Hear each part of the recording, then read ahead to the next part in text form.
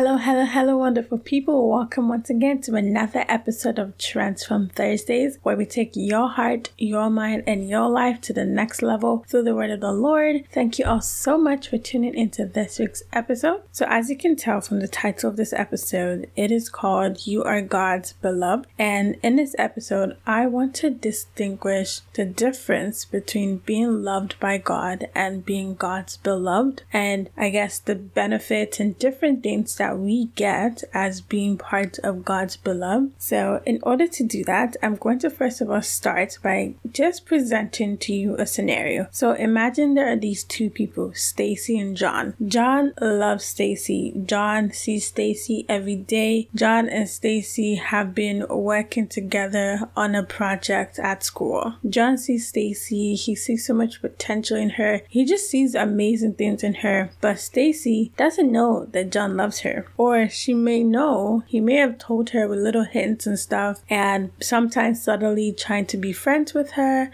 trying to be close with her, just trying different ways to come close to her so that she can recognize that he loves her. Perhaps he's been giving her rides to her practices, rides to school, rides to different things that they've been going to together. But to her, she just sees him as a friend. To her, she doesn't recognize that he loves her more than just a typical friend. So some may say that he's been friend zoned, but that's not the part I'm talking about today. But let's just say that John loves her and she doesn't love him, and she doesn't recognize his love for her. In that moment, in that season of their life, John loves Stacy, and that's all it is. They are not each other's beloved. They only become each other's beloved if Stacy then opens her eyes and sees that, wow, John actually loves me. I'm just noticing that John has been doing all this. Perhaps her friend Rachel told her that, yo girl, John has been doing all of this. Are you sure he doesn't like you? Are you sure he's not,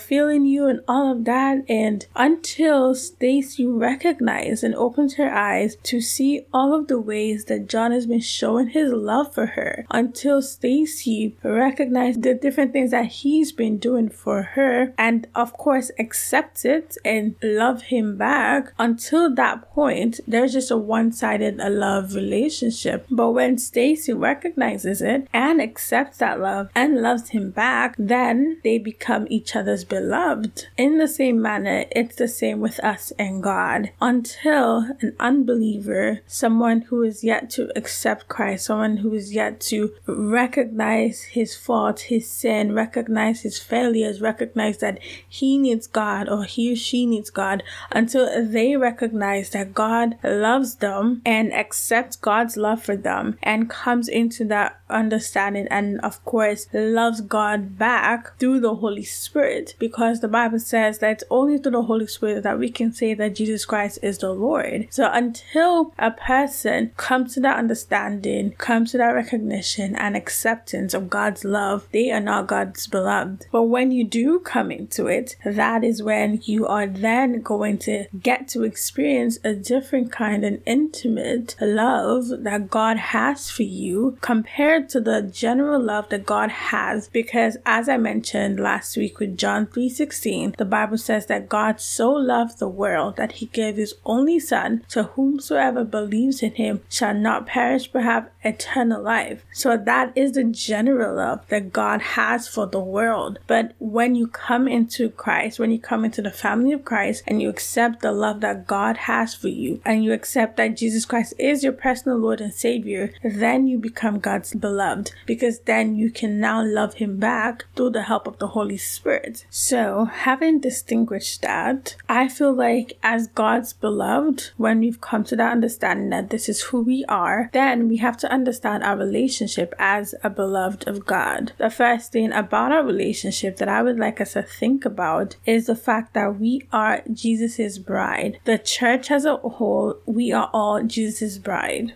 In the book of Ephesians chapter 5, it says in the New King James Version from verse 25, "Husbands, love your wives, just as Christ also loved the church and gave himself for her, that he might sanctify and cleanse her with the washing of the water by the word, that he might present her to himself a glorious church, not having spot or wrinkle or any such thing, but that she should be holy and without blemish. And then in verse 29 says, for no one ever hated his own flesh, but nourishes and cherishes it, just as the Lord does the church. So in those verses, we see the Bible likening the current human marriage that we have here on this earth with the marriage of the church and Jesus. And even in different aspects of the New Testament, it says that Jesus is looking, he's going to want a spotless bride. He's going to want a spotless church when he comes and returns back to this world. So understanding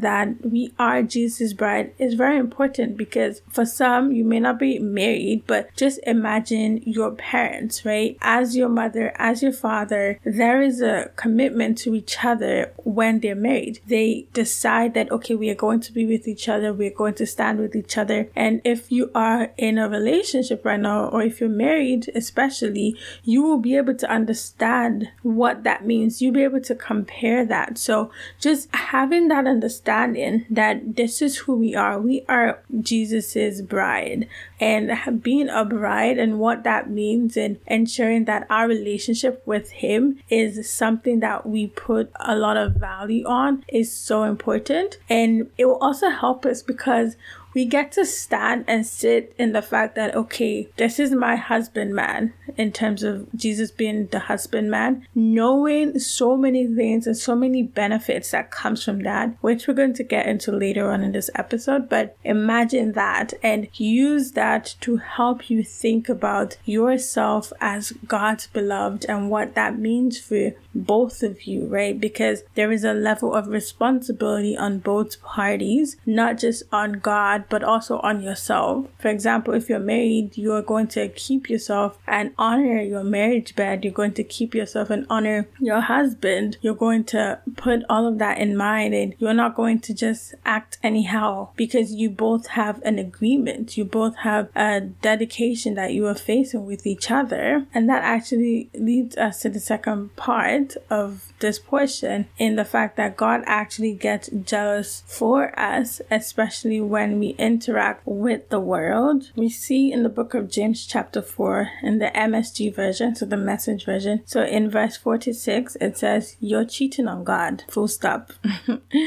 If all you want is your own way, flirting with the world every chance you get, you end up enemies of God and his way. And do you suppose that God does not care? The proverb has it that he is a fiercely jealous lover, and what he gives in love is far better than anything else that you will ever find. It is common knowledge that God goes against the willful proud. God gives grace to the willing humble. So from that verse, we see that there needs to be an understanding that we get to, or that we have every moment in our interaction with the world, especially seeing it through the lens of the fact that we are God's beloved. As we read in that book of James chapter 4, the first portion that says that you are cheating on God. You know, when I mentioned before, in comparing our relationship with God, or seeing it through the lens of a marriage relationship, understanding what that means, we know that it's not good to cheat on your partner. It's not good to cheat on your spouse, right? And so with us, as God's beloved, we have to see it in that way, that how am I cheating on God? I know it sounds weird, because God is not a human being that is right in front of you, that you're able to go out with on dates and all of that and act in a human manner, but just with your mindset of understanding that, okay, I am God's beloved. God loves me and I love him, and we have made a commitment to one another. So with that commitment, how am I acting in a way that would make God jealous for me, in terms of him being sad about the fact that I'm cheating on him, I'm flirting with the world, I am doing the things that myself would want to do without putting him into consideration? When we see it in that way, it will help us to actually take better stock of our actions, better stock of our thoughts, better stock of the things that we participate in, because we would realize that it is impacting God. It is causing him to be sad. It is causing him to not be happy in this relationship that we are both meant to be in, and that we have both said that we are committed to one another. And yes, that mindset mindset has limitations to some extent because,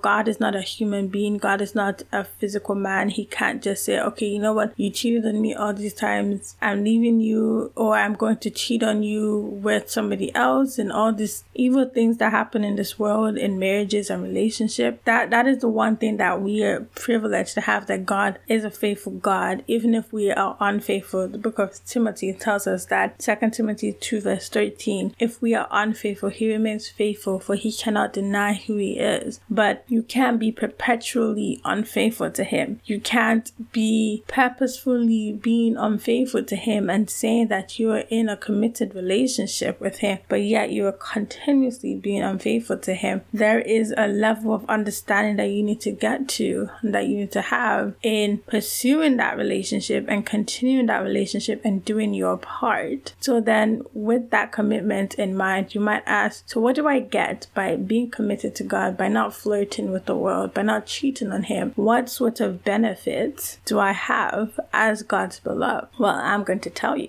I want to just preface this that some of the benefits that I'm going to say, there are so much more to this list than I'm going to say. And I want to also say that I'm seeing this benefit from a supernatural level and not just a physical lens of what is in front of us, because with God, we have access to the things that are unlimited. We have access to unlimited resources, unlimited strength, unlimited power, and all of that, as compared to if you're in a normal human relationship or with a human being. There is a limitation that that partner, that spouse has, but with God, he's not limited. So the first thing that I did want to mention is the fact that we get provision from unlimited resources. Kind of briefly mentioned it, but in terms of the fact that as a husbandman, God is committed to making sure that we do not lack. God is committed to making sure that we have all that we need, especially as our shepherd.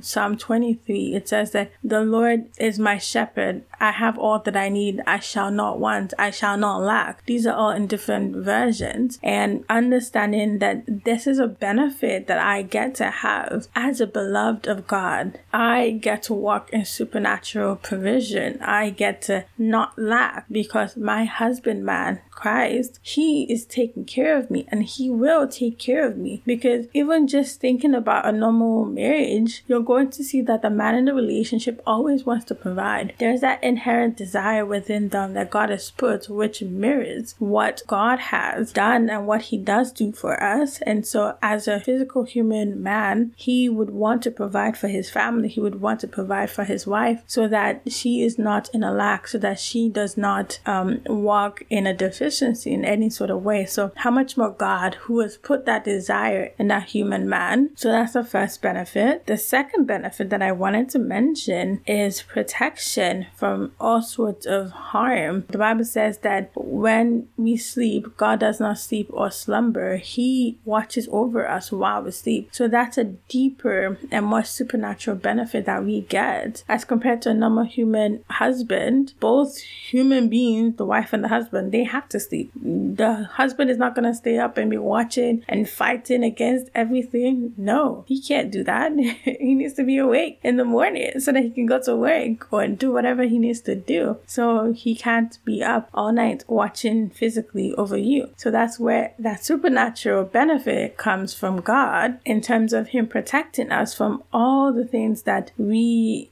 don't know that is even happening to us, and the things that we may know that is happening to us. And the next point is also supernatural strength. So with God, with the husbandman God, we get to have a strength like no other. The book of Isaiah says that God gives power to the weak and strength to the powerless. And when we receive and walk in that understanding that we are God's beloved, we get that benefit. We get the strength, even the ones that oversees the human capability. The strength that you are doing something one day and all of a sudden you don't even know how you're able to finish it all and do so much more than you have even never thought about. And even 2 Corinthians 12 verse 9, where it says that his grace is sufficient for us as his beloved, that for his strength is made perfect in our weakness. So when we understand that we are God's beloved, we get to benefit from a supernatural level of strength and access to strength. And lastly, we get peace that surpasses all understanding as a benefit from being a beloved of God. In the book of John, Jesus told his disciples that his peace does he leave with us, not as the world gives, does he give unto us. So we should not let our hearts be troubled. It doesn't say that there's not going to be troubles, but he says that don't let your heart be troubled, because I'm your husbandman. I'm going to take care of you. I'm going to protect you. I'm going to provide for you. I'm going to strengthen you. There's a peace that we get and we get to benefit from